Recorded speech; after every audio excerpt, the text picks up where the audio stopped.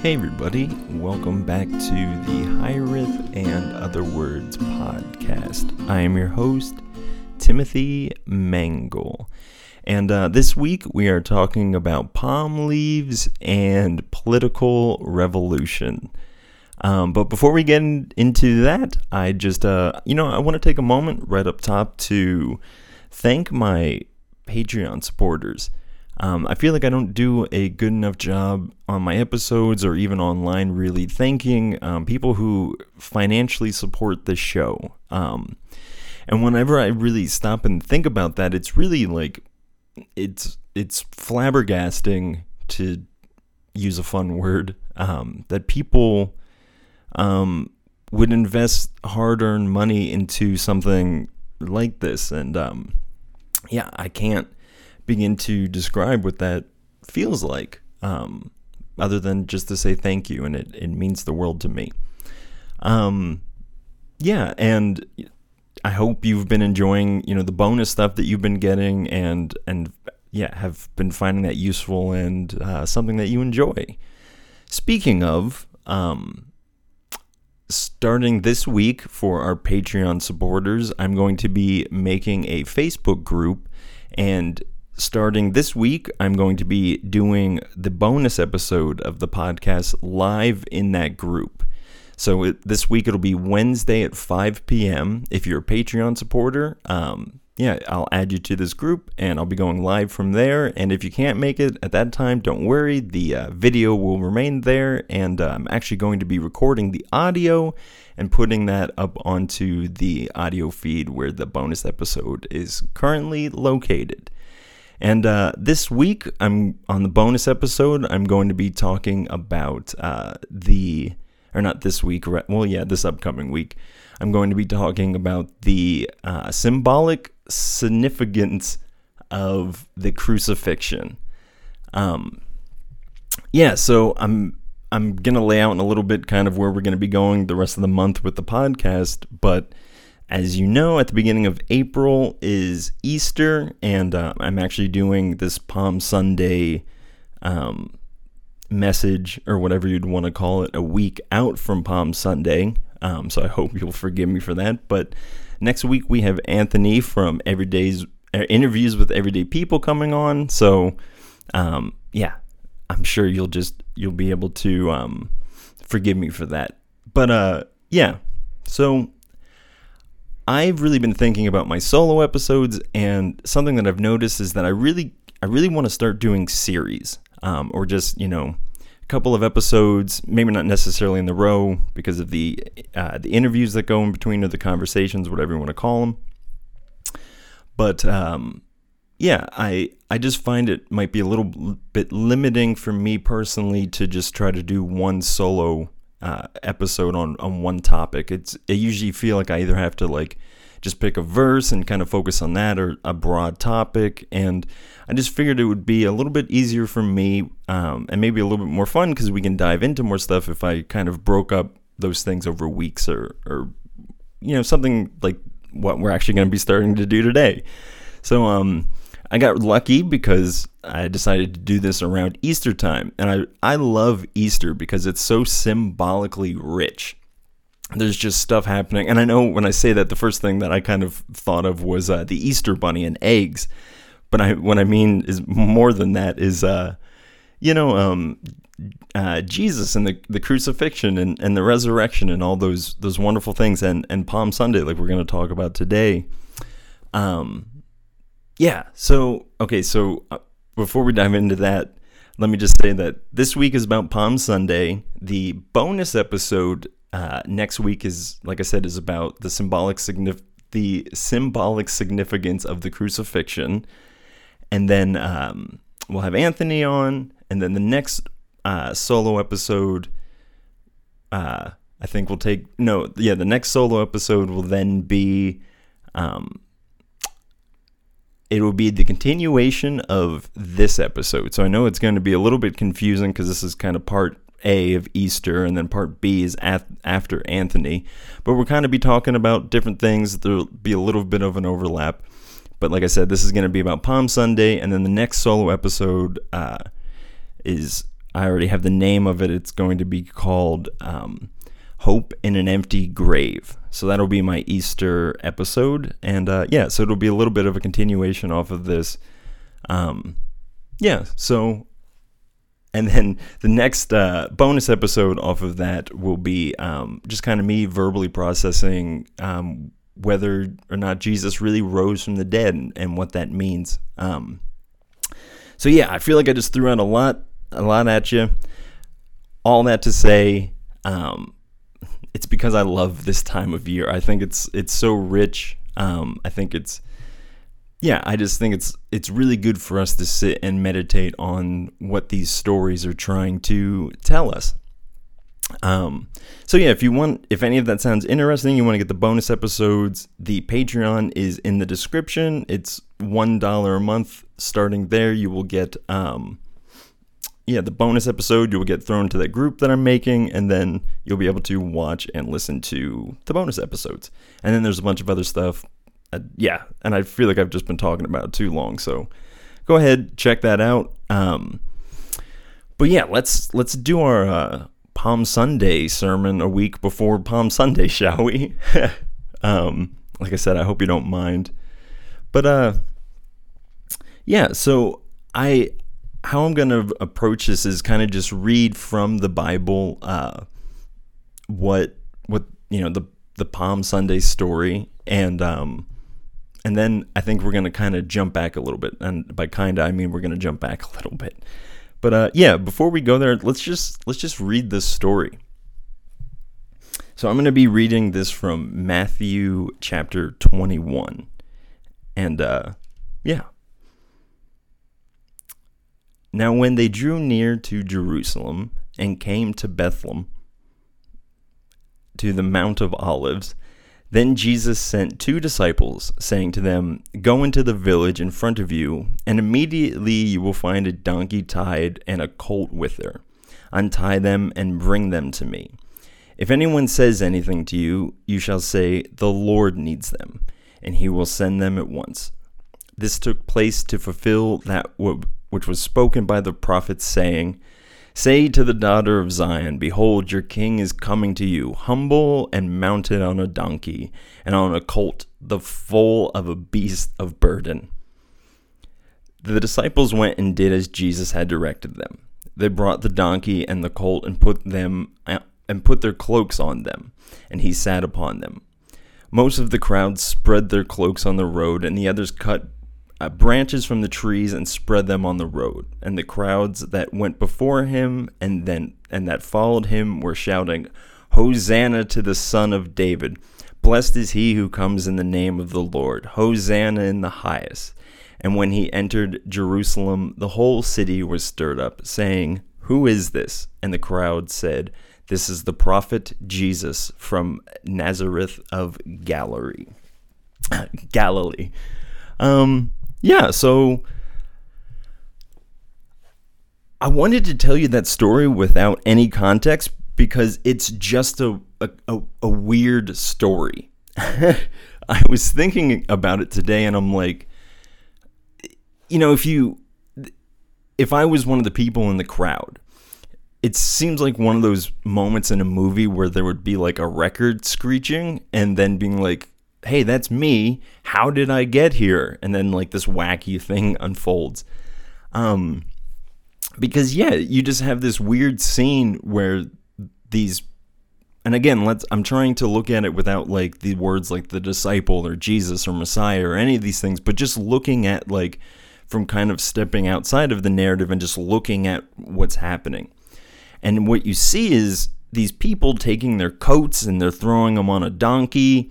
And I mean, they're stealing a donkey, and then they throw their coats on them, and then they're cutting down palm leaves from trees and laying them on the ground along with their coats. And, this man is coming into the biggest, the capital of Israel, and there's this crowd of people yelling, "Hosanna to Son of David, blessed is he who comes in the name of the Lord." And it's just this wild scene. With no context around it, just like, well, what's happening here?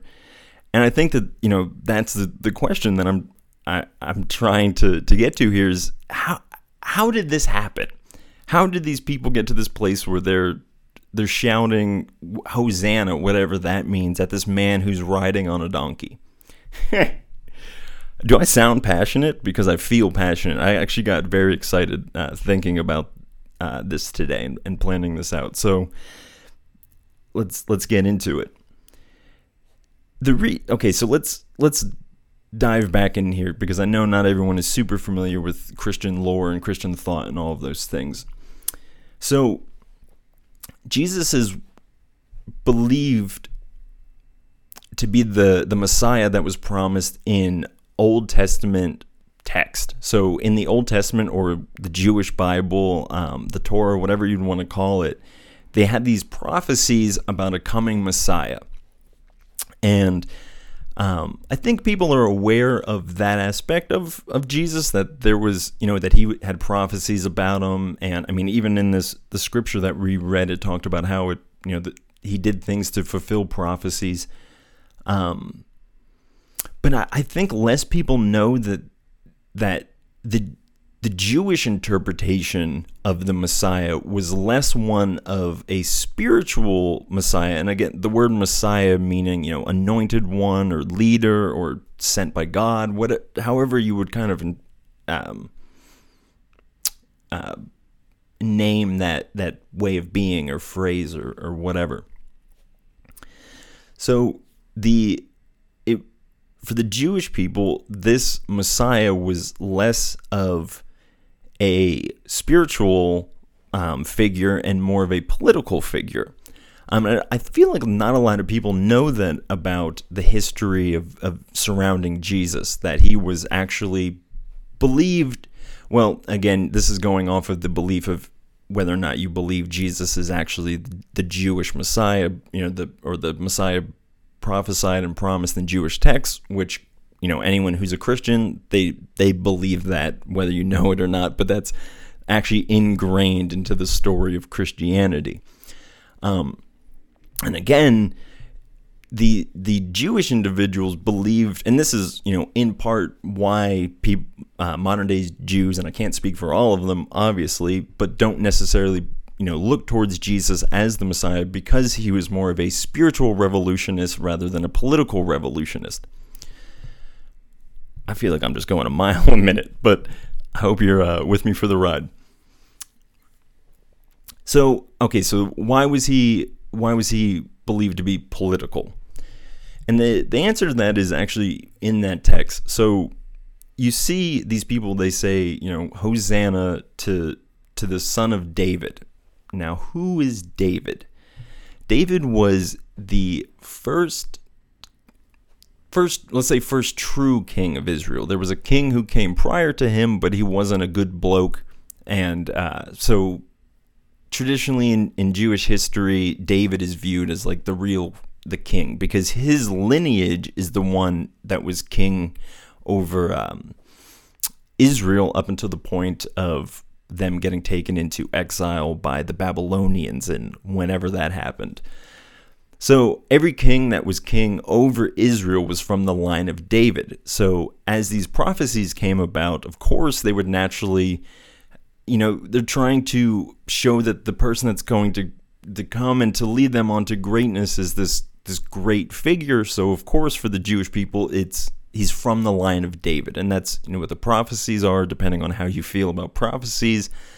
But the prophecies foretold that the coming of the Jewish Messiah would be from the line of David. So obviously, there's this natural implication that he was going to be a political figure. Now, how does this become relative to the people shouting Hosanna and throwing their coats on a donkey? So these people would have grown up hearing stories all about the Messiah. It would have been something that was preached in their temples. It would have been something that they, prayed for and hoped for, because Israel has, Israel as a nation was born out of slavery, right? If we take the biblical narrative to be true, or the actual history, they were a people who were formed in slavery, and then brought out of that, became their own nation, and then, a king rose up out of that, David, and, eventually down the line, Israel gets, like I said, taken over. They're taken into exile. The whole temple gets decimated by the Babylonians. And then after that time, I'm rushing through literally thousands of years of history. The Jewish people were no longer allowed to have a king over them. And that was because of the people who released them from exile and eventually what would become the Roman government. Both of those people had power over Israel. Again, this is all within the biblical narrative. Less so the Roman stuff, but more so the Babylonian exile and all these things. And I'm sorry, I'm just rushing through this, but I'm trying to get to a point. So Israel after exile wasn't allowed to have their king. So again, there is this, now there's this deeper sense of, of course this Messiah is going to be a political figure because we no longer have a political leader. We're at the whims of the Babylonians or the Assyrians or the Romans.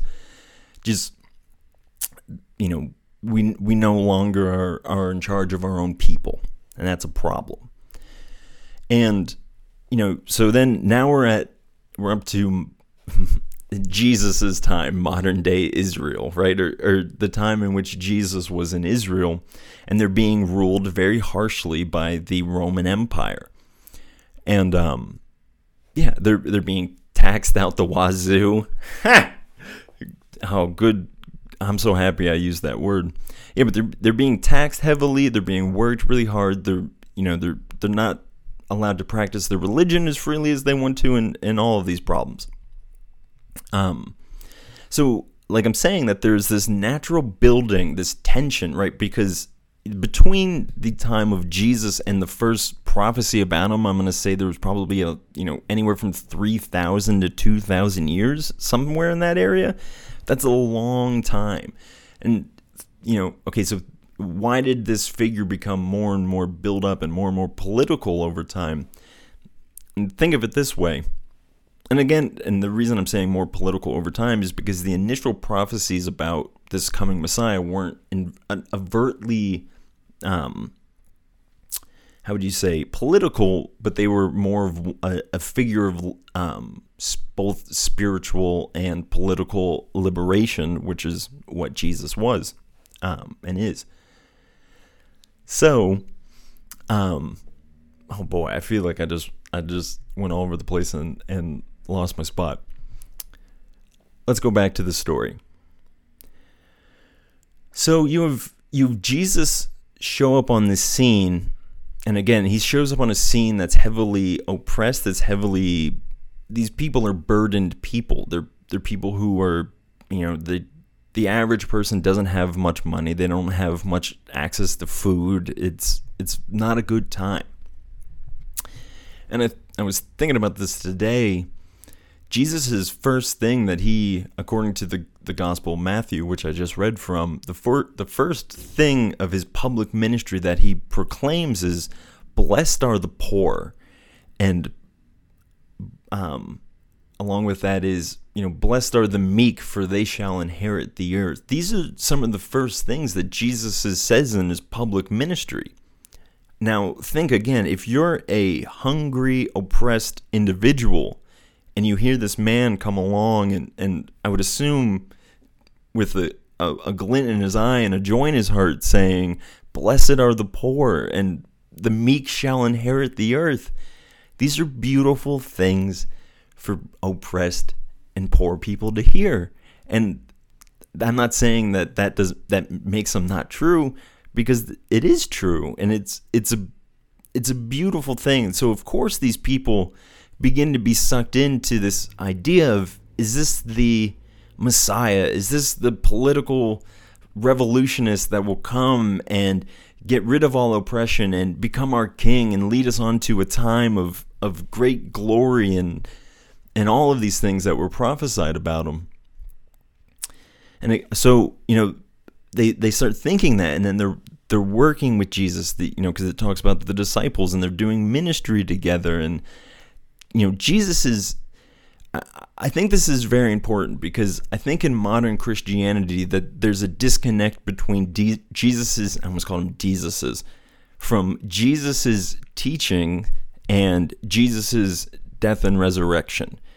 Now, for me, and the reason I say that is because I think a lot of Christians would point to Jesus and say that the main purpose of his life was to show people how to love or how to be a good person or something along those lines. And then the death and the resurrection has something... Something just fell off my wall. It's okay. Don't worry about it. But they'll say that the death and resurrection aspect has more to do with the sacrificial imagery, or this the sins forgiveness aspect. But I really struggle with, because, like I said, I, as someone who's come out of that Christian world, I definitely did have this cognitive dissonance between, well, why did his death and resurrection look so different from this time of just preaching love or how to be a good person? And that's when I really started to understand that Jesus's teachings were where they were callings to death and resurrection. So let's think about that for a second. We all know that Jesus says that you have to forgive forgive those who trespass against you. That's a death and a resurrection. You're dying to the part of you that doesn't want to acknowledge that you've been, or you're dying to the part of you that wants to prove that it's right. And you're being reborn to this person that's forgiving and more gracious. Again, the idea of giving to those who ask, or, if you have 2 coats, give one to someone who doesn't have any. These are all ways of being that invoke death and rebirth. And so I think that that's important, and something that we can look back into Jesus' teaching and see that that's what he's trying to do. Because as it will become apparent with the disciples, is that they didn't get it. I think every person who studies the Bible realizes this, is that the disciples, up until, a couple months post Jesus's resurrection and ascension, they didn't understand what he was about. And the reason is because they continually were waiting for this singular figure of Christ to go and overthrow somehow the Roman tirade or tyrannical government that was over them and rise to be their king. And that's what they were expecting. So whenever you read the Bible, or whenever you hear a story about the disciples, remember that is the thing that's sitting in the back of their mind. We have this very spiritual and, God version of Jesus. But when the disciples are coming at Jesus, they're not really thinking about him. That's in that aspect, because that's a in the future, looking back on the situation, Jesus. But yeah, the Jesus that these people were interacting with was one that they believed would be a political revolutionist, would come and be their king, and lead them out of oppression. And Jesus knew that that's how these people viewed him. And I want to be clear here that I don't necessarily think that those individuals were entirely wrong.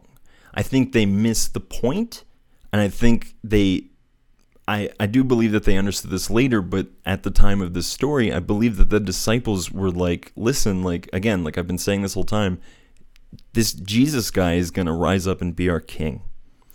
And I do believe that Jesus is the king of the Christian, meaning that we submit to that authority and that is who we answer to first. And that the embodying of Christ is more important than the worldly things around us. And it's more important to embody that energy than it is to be an American or a Christian or those other things. Okay, so let's get to this story. First, okay, so now the question becomes, well, why is Jesus and the disciples, why are they coming to Jerusalem? And why is it happening? Now, again, this is happening a week before his crucifixion. So if Jesus is coming in on a Sunday, he gets crucified on a Friday. And he gets, so that's 4.5, 5 days that he spends in this town. And yeah, let's not go too far into that, but it takes 4.5 to 5 days of, and again, if this is a real person happening in time and space, try to wrap your mind around this. He did such radical things in those 4.5 to 5 days that the only consensus by the people in charge was that we need to crucify this individual because he is such a radical individual.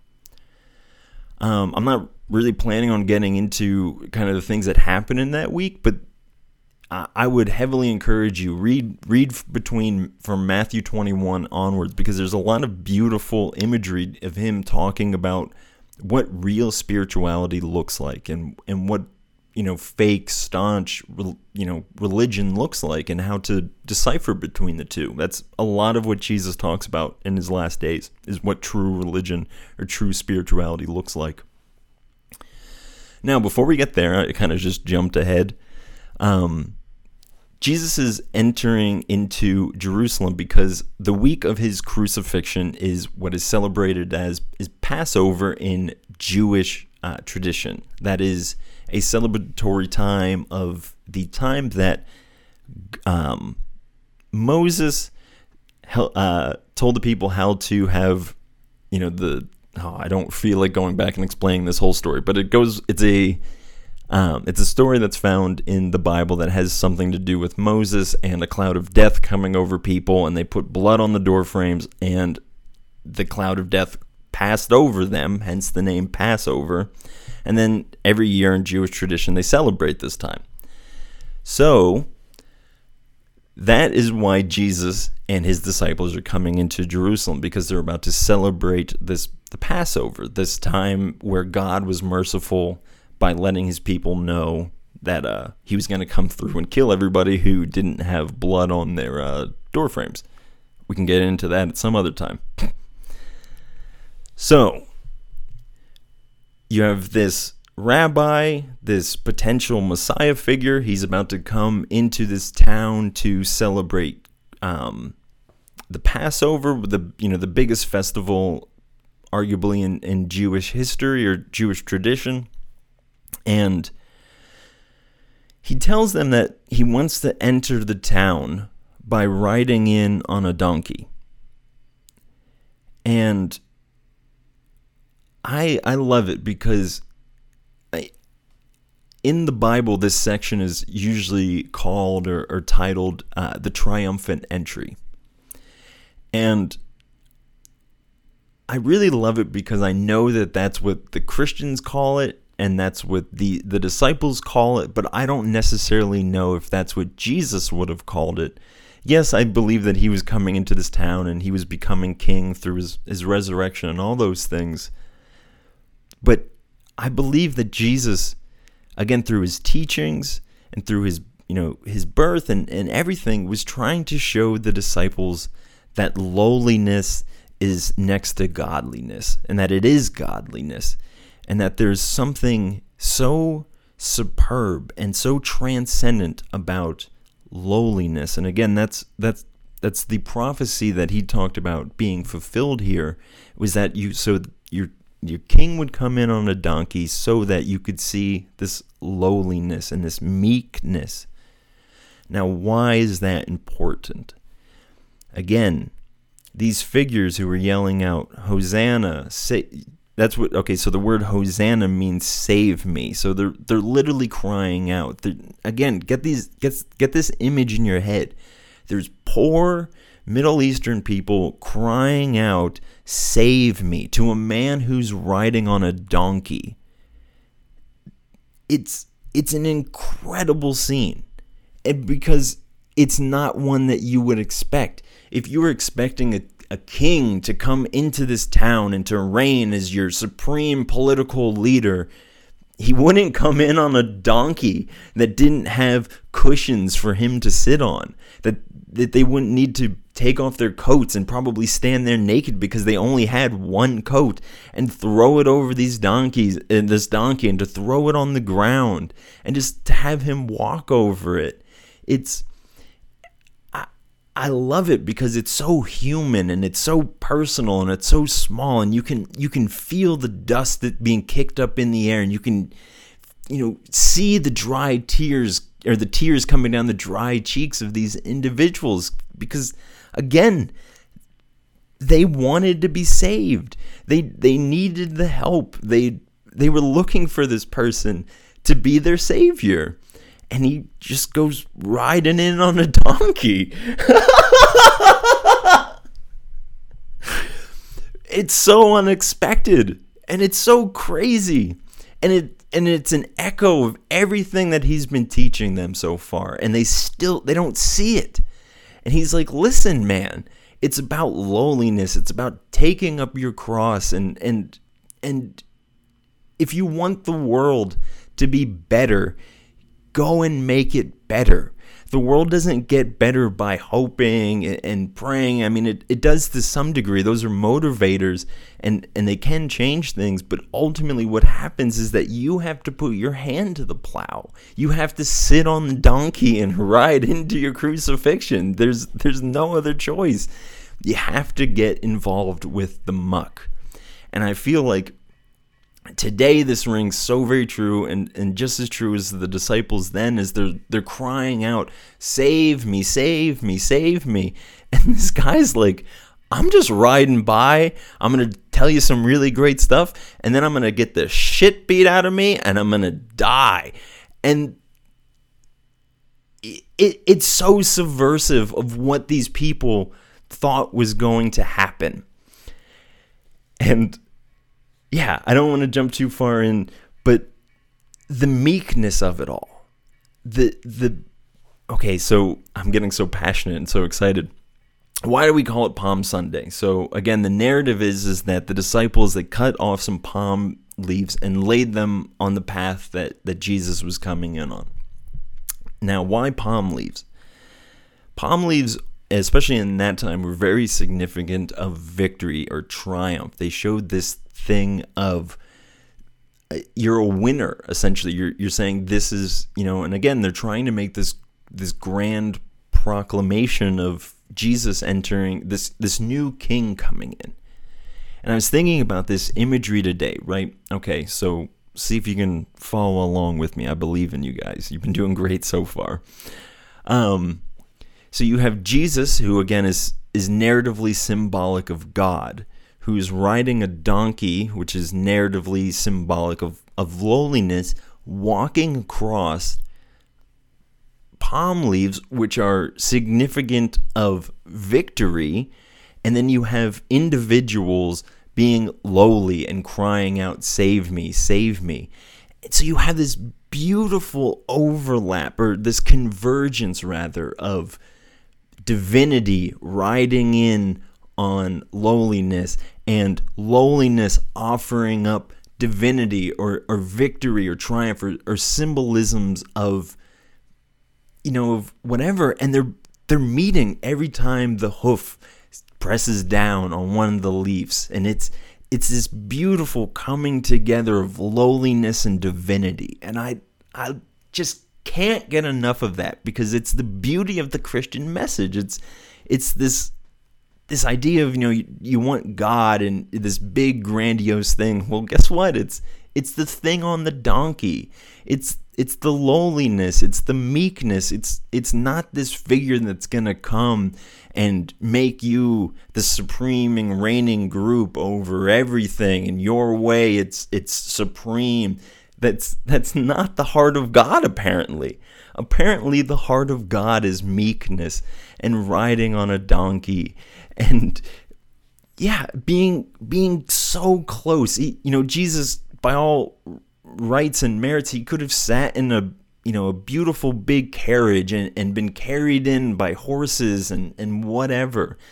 But he wanted to be close to the people who were crying in the dirt. And that's the glory of it all. That God, that the divine, it's not in this far off, hidden place, but it's in the dirt. It's in the sweat. It's in the tears. It's riding on a donkey to its death. And that is the beauty of Palm Sunday, of showing this radiant meekness, and how being humble and how just deciding to do what is right when it's right in front of you, it'll save the world. I don't think I have anything else to say. My only prayer for me and for you is that I pray that we would understand our divinity through meekness. What I mean by that is that what we know to be true and right and pure and honest in our heart would be emanated out into the world through people who aren't out to win it, but are out to just be the best versions of themselves and to shine as much light as possible. Yeah. I feel like every time I do a podcast, every time, I instantly press stop, and then I think about like everything I wish that I could say or whatever. Or things I wish I would have said differently or whatever. So I'm not going to go back into this. I feel like I landed at a good spot. So I think we're going to wrap it up for now. But yeah, what you're looking for is close by. Palm Sunday, everybody. It's next week, but we're celebrating it today. Oh, thanks for coming along. I feel like I was very positive and high energy this episode, so let me know what you think about that. Let me know, just what you thought about this, if it makes sense. Oh, see, now this is me starting to want to go back into the episode and making sure everything I said was clear. So thanks for coming along and listening, everybody. If you want more Patreon stuff, you want more bonus episodes, doing live chats, whatever, my mom and I are actually going to be doing a class on the 31st of this month about starting a new life and Easter and how those things coincide. And so that's on Patreon as well. So if you want that, sign up for that. But yeah, guys, I really appreciate, we just passed 800 just audio listens, and that's not including video. And I'm genuinely blown away. Thank you. I only want to do this more, and I only want to do it better. So let me know how I can do that. I just ask that you would love your neighbor as yourself, and that you would love yourself. Goodbye, everybody.